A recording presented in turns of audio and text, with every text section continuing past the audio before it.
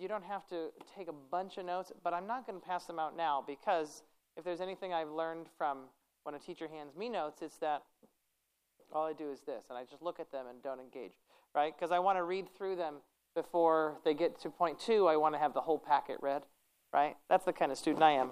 I don't know about you, but I have them here for you. So don't feel like you have to furiously be taking notes. If you want to, that's great. Just get a confirmation later of what we've talked about. The Lord be with you. I'm going to reorient this way, if that's okay. Sorry to you, but everyone's congregating in this corner. So, as we prepare to engage the content today of meaning of little r Revelation Part 2, let's go to God in prayer. Gracious Father, we give you thanks for the gift of a new day, for another opportunity to gather to consider how you have revealed yourself to us. And so we ask once again that you reveal yourself to us. Send your Spirit to be among us, to open our eyes, to open our ears, to open our hearts, so that we may receive of all that you have for us today. And may that same Spirit also bind us together, so that we may be united in looking towards you, our Heavenly Father. We pray this through Jesus Christ our Lord. Amen. Okay, so meaning of Revelation. I think most folks were here last week. Who was not here last week? Okay, yeah, you were here. Okay, so we'll just very quickly. Last week we talked about how the concept of revelation is that God reveals God's self to us. And without that first step towards humanity, God would be fairly unknown to us. We might be able to say, look around at all this magnificent creation, there must be some being out there. This had to come from somewhere, right? We might be able to do that, but we wouldn't be able to give God any particular name. We wouldn't be able to understand what God does, who God is, those types of things, if God did not first reveal God's self to us. So we looked at Exodus chapter 3. We talked about how God reveals God's self through the burning bush to Moses. And there's this sense that it's dangerous, right? I'm showing you something of myself, but it's dangerous. And then in Acts chapter 9, we mulled over how Jesus spoke to Saul Paul on the road, right? Same name, just different languages. No changing of names here. And how Jesus says, Saul, Saul, why are you persecuting me? And he responds, who are you, Lord? Whatever we make of that question, I think it's a really great way to enter into the conversation of Revelation. Because the ultimate question we want answered is, who is God? So as we ask God to reveal God's self, the question of this morning is, who are you, Lord? And that is the question on all of our hearts as we seek to know God better. I'll also lift up the Niebuhr quote again, that the event of revelation is like that luminous sentence. I just love this phrase. The luminous sentence that we come across in some difficult book from which we go forward and backward to understand the whole book. It's like you really, really want to get this book and you don't understand it until 132 pages in. You get to that one sentence and it's like, oh, I finally get it. That's revelation. That is what we mean by revelation. Okay. What we didn't get to start talking about last week were Migliore's 6 theses. So there are 6 of these. Now our class is expanded here, so the board moves again. There we are. Okay.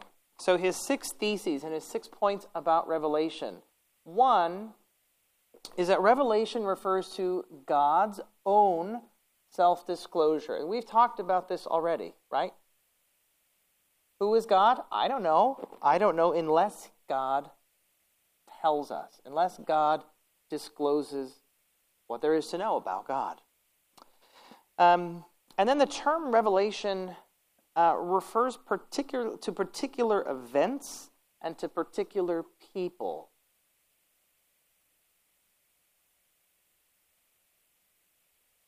And we affirm that God has spoken first through the Israelites, right? The Jewish nation. God first spoke most directly to them, to Abraham, Isaac, Jacob, to the prophets, to all of those in Israel's past. And then, through the Spirit, God spoke to the church and continues speaking today, right? There's a particularity to it. But we also talked about the paradox of how revelation, even as we talk about knowing God, we also have to realize that God doesn't fully come out on stage, do a dance and a twirl so we can get to know every side of God, right? There's still this sense of, here I am. Maybe I'm just going to put a foot out there. You know I'm here. You know there's something else going on, but you won't see all of me, right? These are the questions for heaven that we talked about last week. Why did you create these things? Why did you do these things the way you did them? Those questions we can't have answered in this life, but we know that there is this strange hiding of God. We know in part, but not in whole. So that's the hiding of God.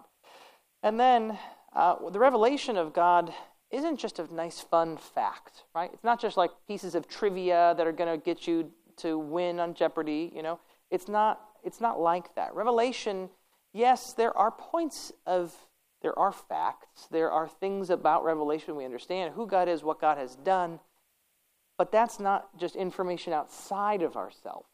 It's not knowing, what the order of the presidents or the year that such and such a thing happened. The revelation of God calls us to be involved, right? The revelation of God calls for our response.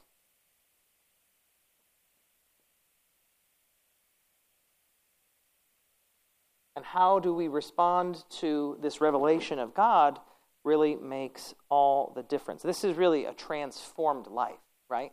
We are supposed to say, right, yes, I believe this revelation of God to be true, and I am going to respond in faith and live my life out of this, right? You can't live your life out of an encyclopedia saying, I know these facts to be true. That's different.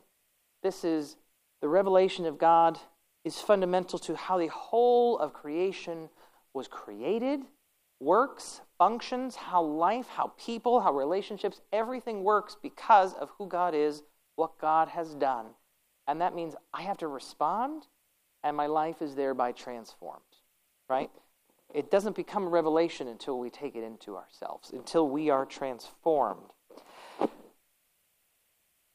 what we should find, is that this is a disturbing or even a shocking revelation.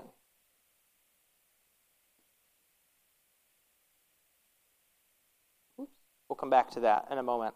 And then I hinted at this already, but this revelation then becomes our interpretive. Am I getting this right? A new interpretive focus for how we understand God, the world, and ourselves.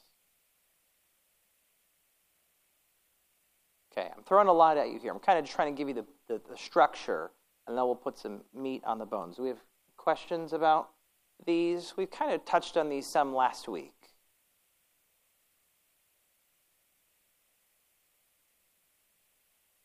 Question, Fred?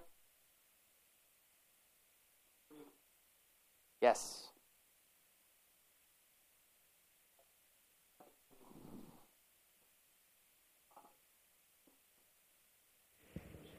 Okay, that's okay. I'm getting.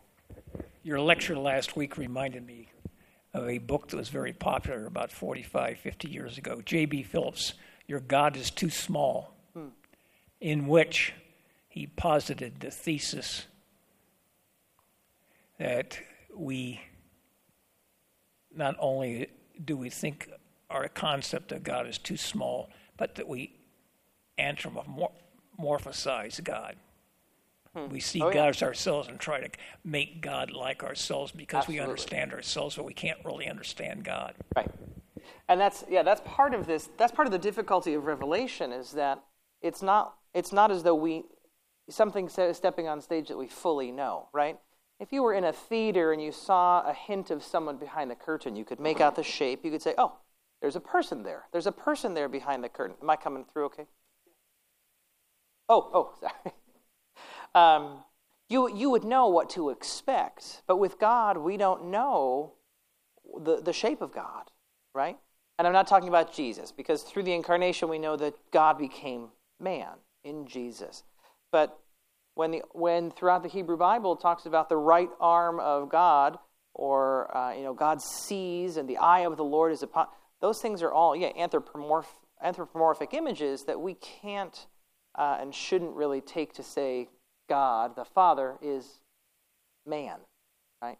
Because as soon as we start to do that, it's pretty quick to say, well, whatever I think, right, God's like me enough that I can, by analogy, understand God. And when you start to do that, you can do that to a certain degree, but when you start to say, God is so much like me that whatever I think, but God must also think, because we're so much alike, that doesn't work. God is wholly other, right, until the incarnation through Jesus. Okay. So, Roger. I think it was Niebuhr that said that God is above the relativity of history, but we only know God through the relativity of history. Right. Therefore, all our knowledge of God is contaminated, ambiguous, complex. Right. Yeah, absolutely. Yeah. So there's this sense that we can't fully, because we are contained within this cultural historical milieu, and God comes to us and speaks to us in this way, God can't fully say, "Here I am," because God has to first speak our language, which is limiting in itself. Our history, our culture, all those things are limiting. And we didn't talk about it a whole lot, but one thing I'll go there right now. We'll go here to talk about, I'm probably going to spell this word wrong. You'll forgive it, I have no spell check with this marker. So, accommodation is when we talk about revelation broadly, and Migliore talks about this a little bit, but there is this big sense that God has to step into our world in order to be known. If God is wholly other and not human, how do we know God? That's when we start using anthropomorphic images. That's when we start talking about, the Lord standing, the Lord seeing, the Lord...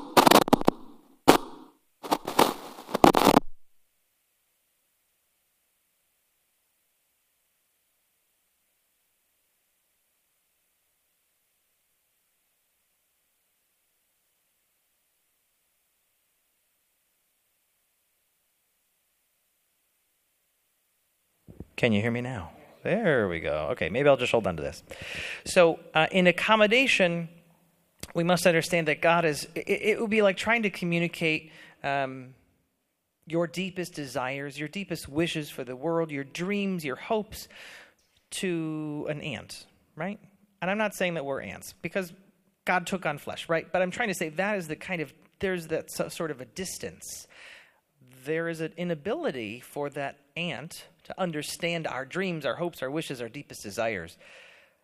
God has to accommodate, right? It's like when I speak to my children, I have to, they ask big questions. I can't give them an hour-long answer, or they're going to get lost after 30 seconds and go on to the next thing. I have to give them a quick, short, easy, and digestible answer, right? And so I have to accommodate myself and my response to them.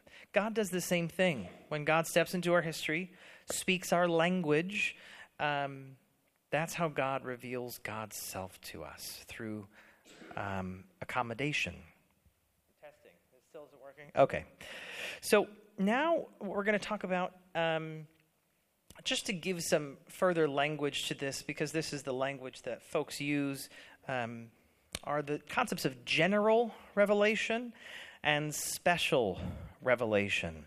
So general revelation is what we talked about already, that idea that we can look around, we can see, wow, there's all these people here, these complex creatures. We can look at all the systems required for the human body to function and think, whoa, something's going on. Where do we come from?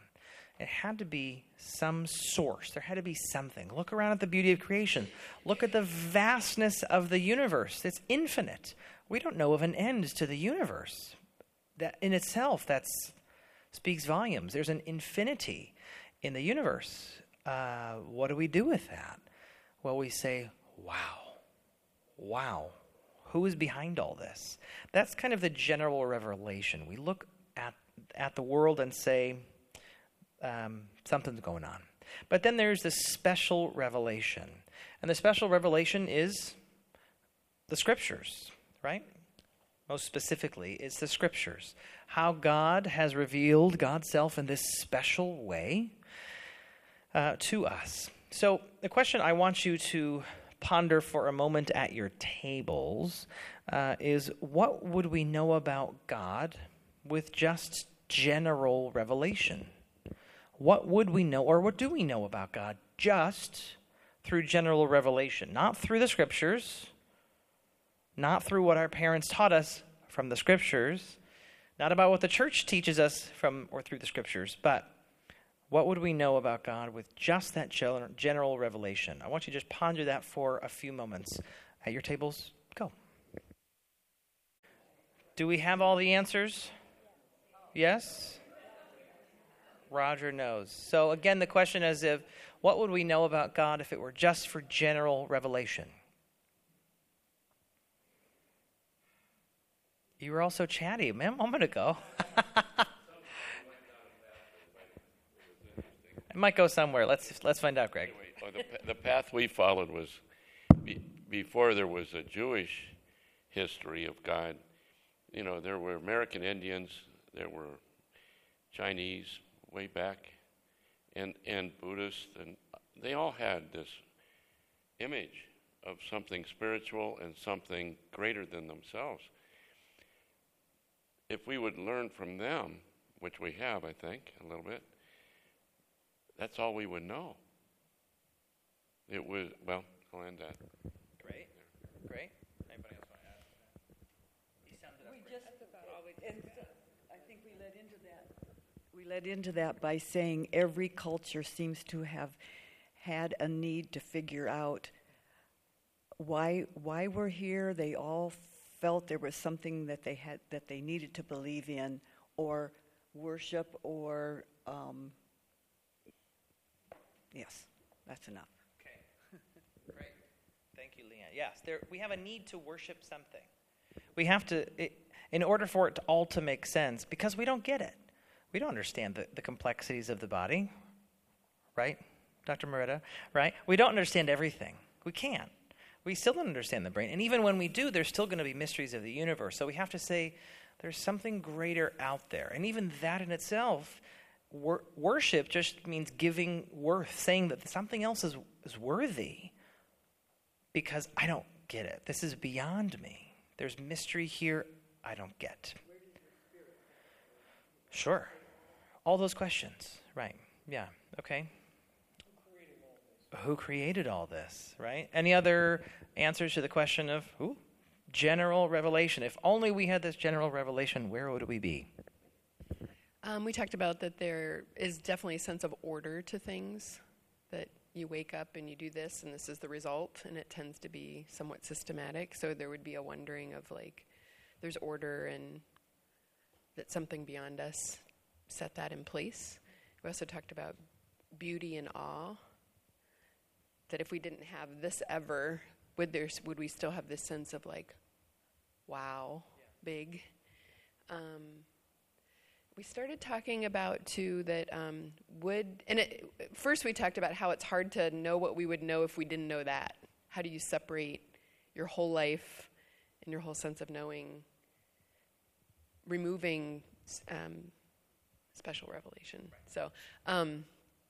So would we have a sense that we're not only different from the one that created it, but in some way the same? We know from Scripture that we image God, but would we know that? Would we have a sense of that even if we didn't know that from Scripture, that somehow our ability to love came from something greater than this?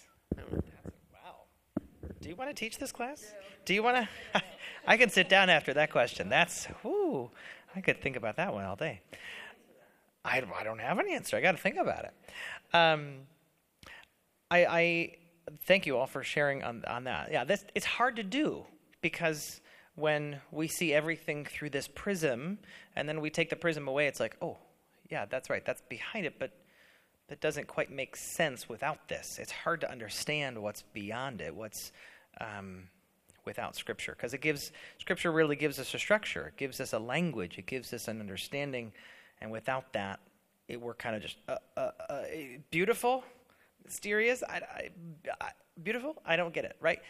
But there is a sense that people, coming back to Greg's point, through the ages, all these different cultures have looked around and said, "Wow, something's going on. Where did this rain come from?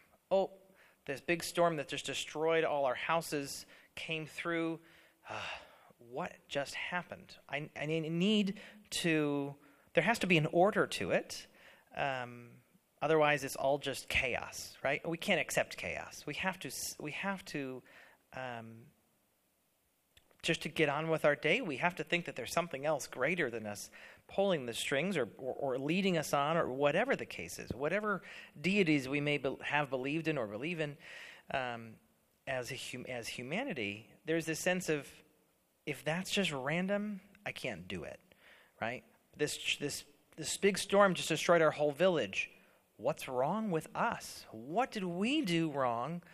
What God out there did this? Some creative, some being out there did this. So now we have to develop a whole system of attributing certain things to certain deities beyond us. We have to say, okay, we have to make those gods happy, right? So we could very quickly develop a system, as cultures did through the ages. And then from those comes their special revelation. Now, we believe this special revelation is specialer, right? It's not just like, the Egyptian Book of the Dead, right? It is not just a creation of man. It is something imbued with the fingerprints of God. There's fingerprints are all over this. So, the next question, I just want you to ponder for a second. We don't have to talk about it at tables. But is it possible to have special revelation without general revelation? Is that possible? Right? So in the first question, I said, okay, forget about the special revelation. Just think about the general revelation for a moment. Is it possible to go the other way around? Is it possible to just have special and not the general? I've been thinking about this question all week. I haven't come up with an answer to say yes. I don't think it's possible. I think we all start with that kind of inbred in us, that sense of something else is going on. There's some other being beyond us, something we don't understand. And then we come to special revelation to make sense of it all. Yeah? Okay. And so, revelation as God's self-disclosure, right? We talked about this. This is number 1 up here.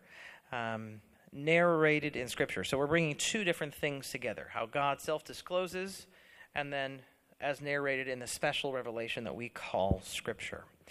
So while God is present and active in all of nature and history, for Christian faith and theology, the fullness of revelation comes decisively in a personal life. This is kind of what we're talking about. There's a particularity here.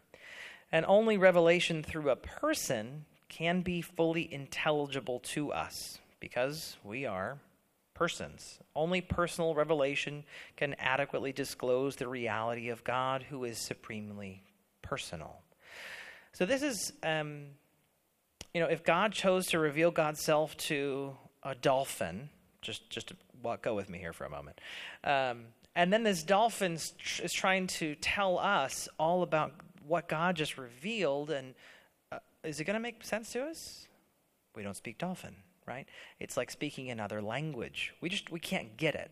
And so in order to really get these kinds of big concepts, it has to be understood through other people, right? And that's part of the beauty of the incarnation. God said, they still don't get it. Okay, I'll come to be one of them so they can fully see, taste, touch, hug, hold, and know me person to person, right? And this is, I'm going to just read a little from Migliore here. So our knowledge, first he says, our knowledge of requires attention to persistent patterns in the actions of God, right? That manifest, or people that manifest who they really are, what their inmost inclinations are, and what their true character is. So if I want to say, I want to know who Judy is. Sorry to pick on you, Judy. If I want to know who Judy is, I have to look at patterns in her life to say who she is, right? And I know this much of her, right? I see her Sundays. I don't see her much of the rest of the week. I don't see all the patterns, but I know a bit about who Judy is. Through those patterns in her life, how she's with her family, how she cares for them, and they for her.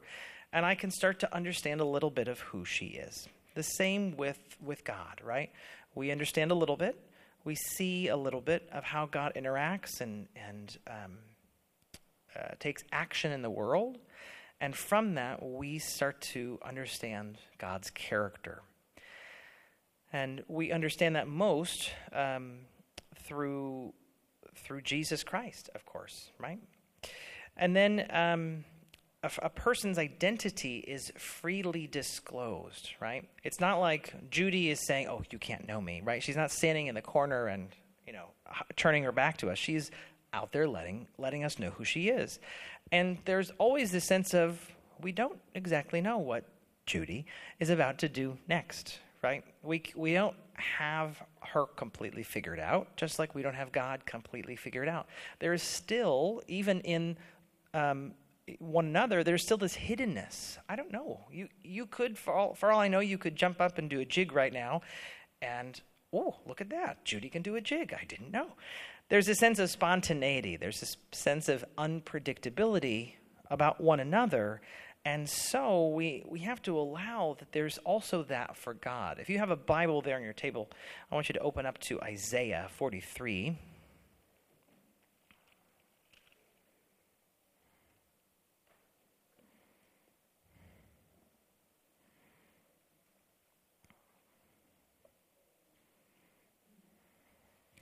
Isaiah 43, 18 and 19. That was one of my favorite chapters. Isn't this great? So, verse 18. Do not remember the former things or consider the things of old, because I'm about to do a new thing. God's about to do a jig, right? No, something new. Now it springs forth. Do you not perceive it? I will make a way in the wilderness and rivers in the desert. I'm doing something new. So even in the prophets, there's this sense of, we haven't seen this from God yet, but okay, sure. Yeah, God can do new things. And of course, we as Christians understand that in Jesus, God did a really new, unbelievable, unpredictable thing. We could have had no idea, right? The Jews believed that the Messiah was coming, but they never believed the Messiah would be the Son of God or God himself. They never, ever had that notion. They thought the Messiah would just be a special person. But then in Jesus, here comes the Messiah, who is the Son of God, who is also God. Whoa, this is a very different thing that God has done. Okay. And then kind of coming back to number 4 here, this thesis of personal response. In order to know a person, you can't just know them at a distance, right? You have to be involved in a relationship with them. As they make themselves known to you, you have to make yourself known to them. There's this sense of back and forth, mutuality, and trust. So the revelation of God in the history of Israel, the ministry, death, and resurrection of Jesus by the power of the Spirit is characterized by promises and calls to faithfulness. Okay, I have a few verses I want us all to look at here. I'm going to assign them to tables. So can your table look at Luke 7, verse 48? How about you look at John 4:14? We'll go back to John. John 16:33. Luke 6:20. And over here, how about Luke 9:24? What I want you to do is spend a few moments reading that and seeing what does that tell you about our call into faithfulness, revelation of God, all those sorts of things. So spend a minute, and then each table will have a moment to talk about it. Go.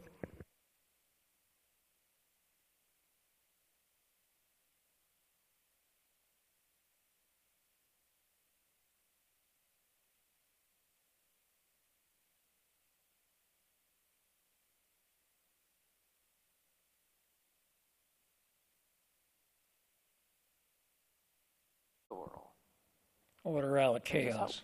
Say again. Order out of chaos. Order out of chaos. Yeah? Okay. This table. What verse do we have? John 4:14. But those who drink of the water that I will give them will never be thirsty. The water that I will give will become in them a spring of water gushing up to eternal life. Pretty powerful verse. What are we taking away from it? What's our takeaway? I'm not sure of the takeaway other than life doesn't exist without well water, but you'll be thirsty again, and you have to keep going there. Whereas the spiritual water is building up for eternal life,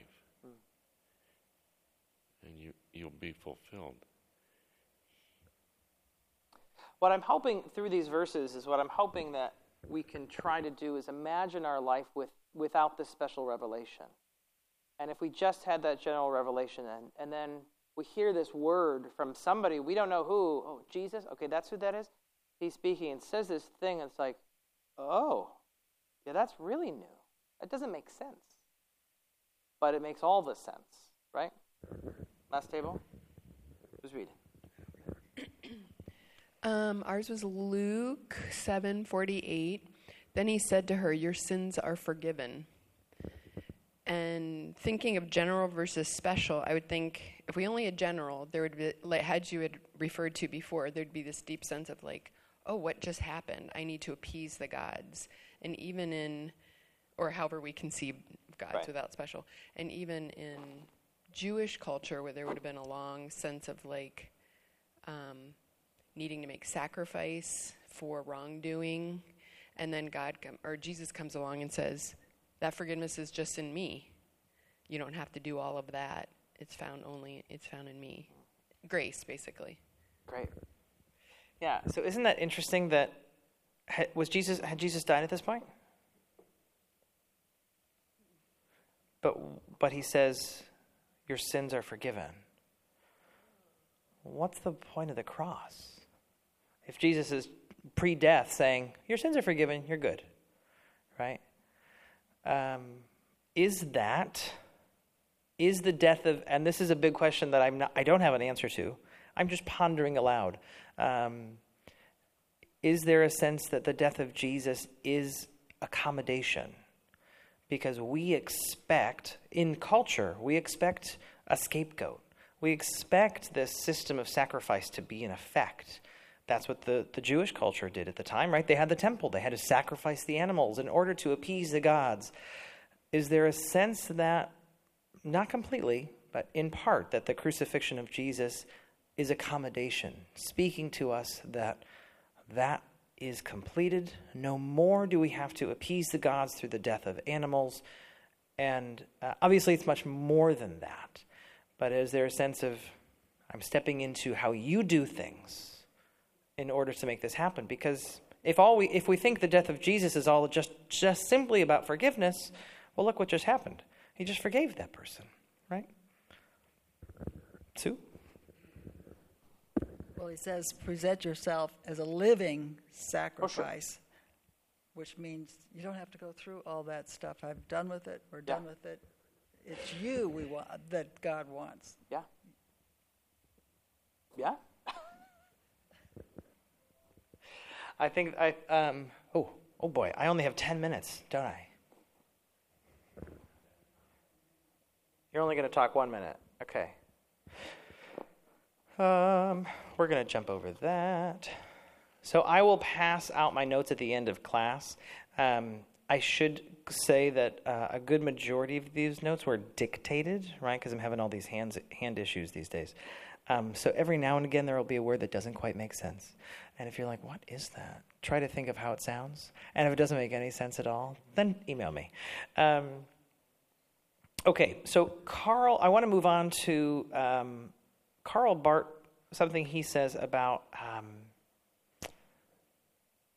actually, before we even get there, I want one other point. That this self-disclosure of God is unfinished, right? We know in part, but then in whole, right? We hope. We will know God, see God face to face. And this means that God continues to work by the Holy Spirit to illuminate and complete the narrative of Revelation. And to say that Jesus remains the subject of history is to say that he's alive and present in the power of the Spirit, and that the revelation of God never becomes our fixed possession, right? There's this sense, again, like I said last week, that Lone Wild Bird song that we I didn't sing it, but that I quoted. There's a sense that God is other and wild, and I can't quite get it. We never want to imagine that we understand God. We can put God in a box. God is beyond us. Yeah, okay. So with that, Karl Barth explains there are 3 forms of the Word of God, right? So capital W, Word of God. The very center, we talk about Jesus as the Word of God, right? We talked about John 1:1. In the beginning was the Word was with God, the Word was God, and that Word was Jesus, right? That is the core. The next rung out here is Scripture. We also say, the word of the Lord. Thanks be to God, right? Scripture is the word of the Lord. So here's another word of the Lord. But then also, ministers, especially in the Presbyterian Church, are ministers of word and sacrament.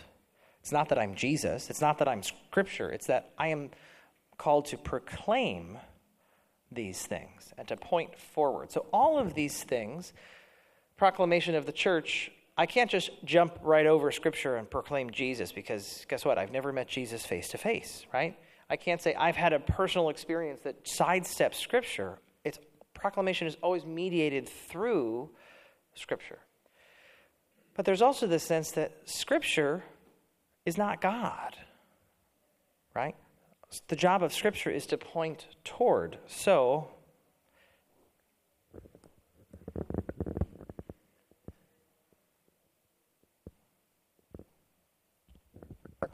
there's this sense of constantly going towards Jesus, but that nothing but the center is Jesus.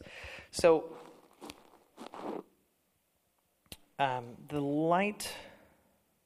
the description of the threefold structure of the Word of God makes clear that God has chosen to give us an important part in Revelation, right? God doesn't come to each of us individually and say, here's everything you need to know about me. God has come to people throughout the ages. People. God has come to people, and then those people have written it down and told us about it, right? So there's this sense that God has charged others with proclaiming. And that proclamation then becomes codified, canonized, and put down into the words of Scripture, right? And so this light that God shines in Jesus Christ is transmitted first through the prism of biblical witness. How do we see Jesus? How do we know Jesus? We know Jesus best through the Scripture. And the humanity of this biblical witness must be recognized without apology or embarrassment. So I'm going to just read from this is Migliore directly. He says, hence, not everything found in the Bible is to be taken as a direct word to us. Some texts of the Bible may stand in utmost tension with the revelation, the character, the purpose of God as identified by the grand narrative of Scripture. We cannot deny, for example, that Scripture contains passages that describe God in patriarchal images or as issuing commands to slaughter enemies. Scripture witnesses to revelation. Scripture witnesses to Jesus, but once again, Scripture is not identical to Jesus. Neither is it identical to the revelation. And the original witness of Scripture to God's revelation is mediated through this witness of the church, right? So we don't have time to open our Bibles now, but Acts chapter 8, we hear about how there's an Ethiopian official who needs guidance in understanding the Scripture. And we are just like that, right? We are trying to figure out this special revelation by ourselves. Well, this special revelation came to us not directly from God, but through humans, right? We believe God empowered and made people ambassadors of his revelation through the Scriptures. But not just that, but that God also gave us one another, community. We talked about this a little bit earlier. We need each other, right?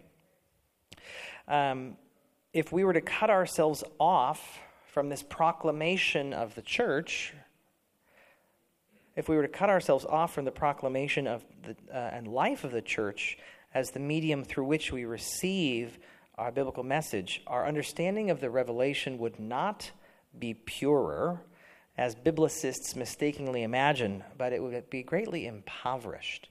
What I mean is, what Migliore, I believe, means to say by that is, we all know people probably in our lives that say, "Oh, just give me the Bible," right?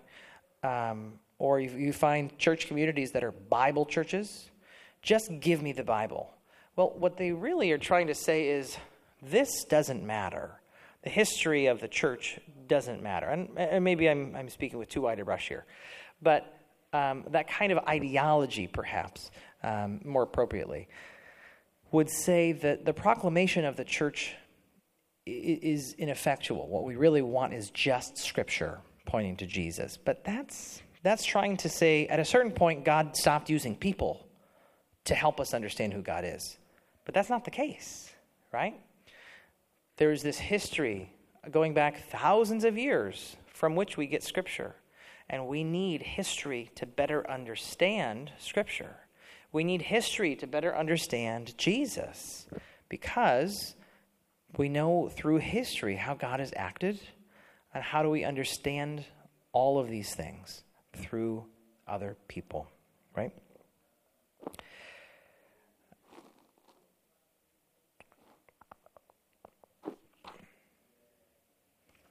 I'll finish off with a few points and then I'll pass it over to Judy here. So, no, it's fine. It's fine. You're going to do a jig, I hear. That's what Pastor Michael says. You're going to do a jig for us. I think that's, yeah. So it is only in the context of faith, prayer, proclamation, sacramental life, and service of the church, only in those contexts does the transforming power of Jesus, attested by Scripture, become effective for us. If we are just out there by ourselves in our own little room reading the Scripture, we will get something out of it. The Holy Spirit will certainly visit us, help us to understand, but we'll only understand in part, because we need that community. We need people to build us up. We need sacraments, right? We need baptism. You can't baptize yourself. That doesn't happen. Right? You need a community to receive baptism. You need a community to receive the sacraments as well. And so there's a sense that the proclamation of the church empowers the reading of Scripture, and that Scripture empowers us to understand Jesus is, right? And then neither the witness of Scripture nor that of the church is more than a servant of the living and free God. Think back to Lone Wild Bird. But they point beyond themselves to the living Word, capital W, of God, to a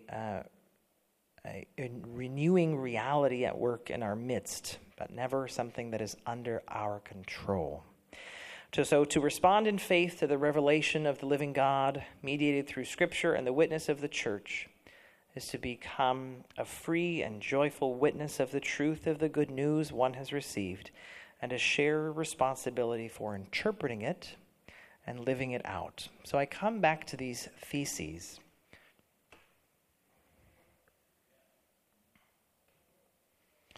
That revelation is about God's own self-disclosure. God reveals who God is to us. And without that self-disclosure, we would have no idea. But there's this sense of it's not just to everyone, and it's not through everything. It's God speaks through particular events and through certain people. And those certain people tell us about those things. Those certain events speak to us in big, broad ways, right? While God is disclosed to us, there's also a sense of God is other. We can't understand, know God completely. God has to accommodate to make God's self known to us. Speak our language. And Revelation calls us to a personal response. We are not just learning facts and figures about God. This is not going to win us, all the money on Jeopardy. This is about a life-altering experience and understanding that completely shatters our understanding of the world, because for the first time we see God behind all of it. And what does that mean? What does that now look like? That personal response comes probably following a disturbing, shocking revelation. General revelation tells us a certain few things, right? Culture would tell us, earn as much money as you can and you're going to be happy, happy, happy, right? Some in the church even try to tell us that. But Scripture, pointing towards Jesus, the revelation of God in Jesus Christ, is disturbing, shocking, countercultural, saying those things that you understand through general revelation, through culture, not quite right.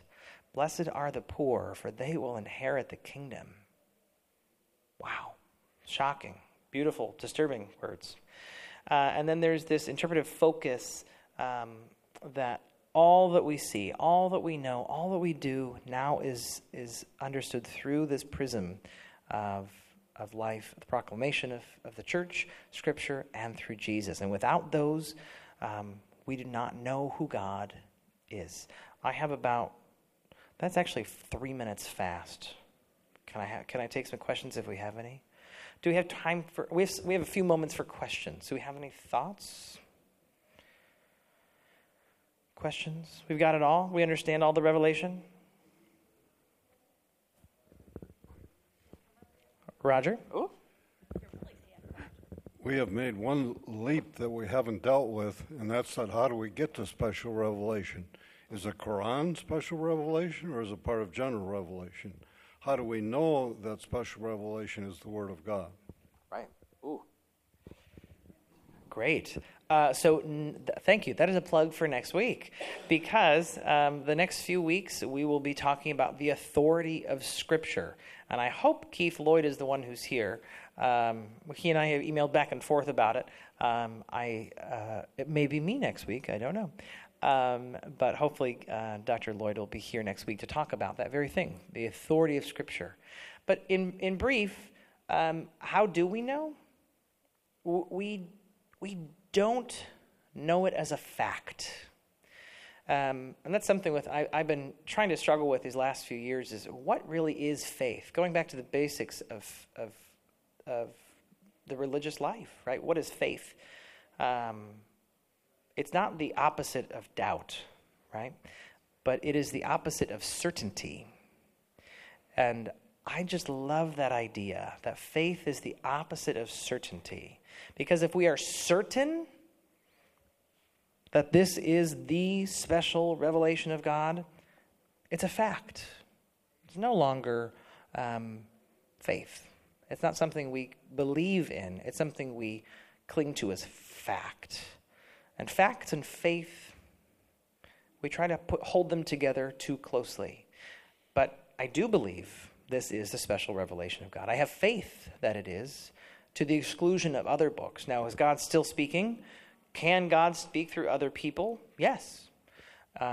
Is it the clearest, most refined idea and revelation of who God is? Anywhere else but here? I don't think so.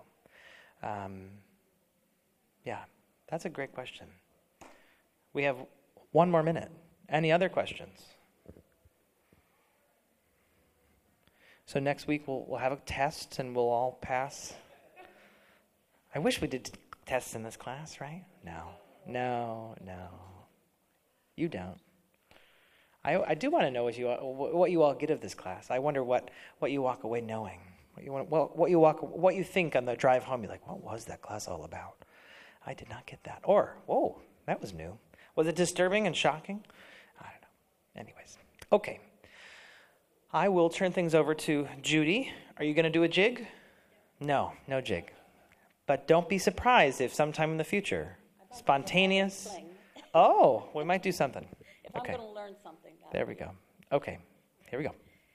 I just came to draw your attention to a special event we're having. It's the Spiritual Aging and Intentional Journey. It's a retreat that is going to be here at our church on Saturday, November 2nd from 9 to 2.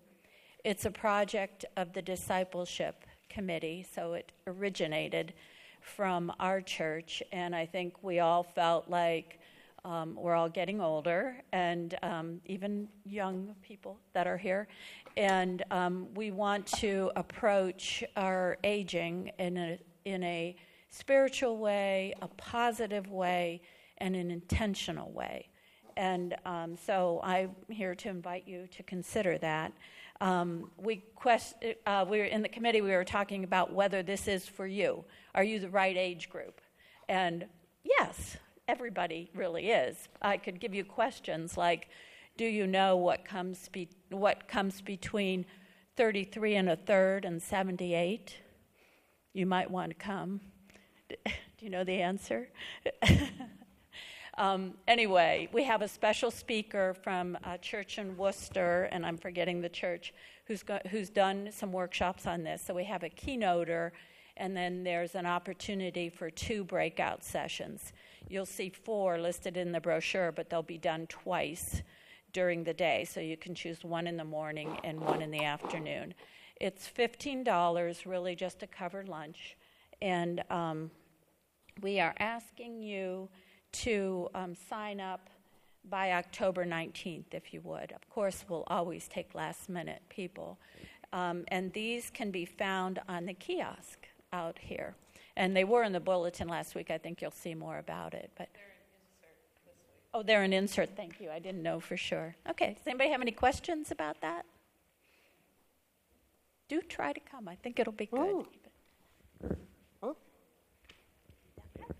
Thank you, Judy. Can we pray before we, and actually before I even do that, I will apologize. There are a few more typos in there than I would like. But again, it comes down to dictation software. But if you have questions, please let me know. Let us go to God in prayer. Gracious God, again, we give you thanks for the gift of your proclamation. We give you thanks for the gift of your holy scriptures. And we give you thanks for the gift of your Son, Jesus. By the 3 of these, we come to know who you are. We come to be able to experience you in the life of community, to read and understand how you have acted through history, and also how you are acting and how you are living in and through Jesus. We thank you, God, for all that you are doing for us and the ways that you are revealing yourself even still, even now.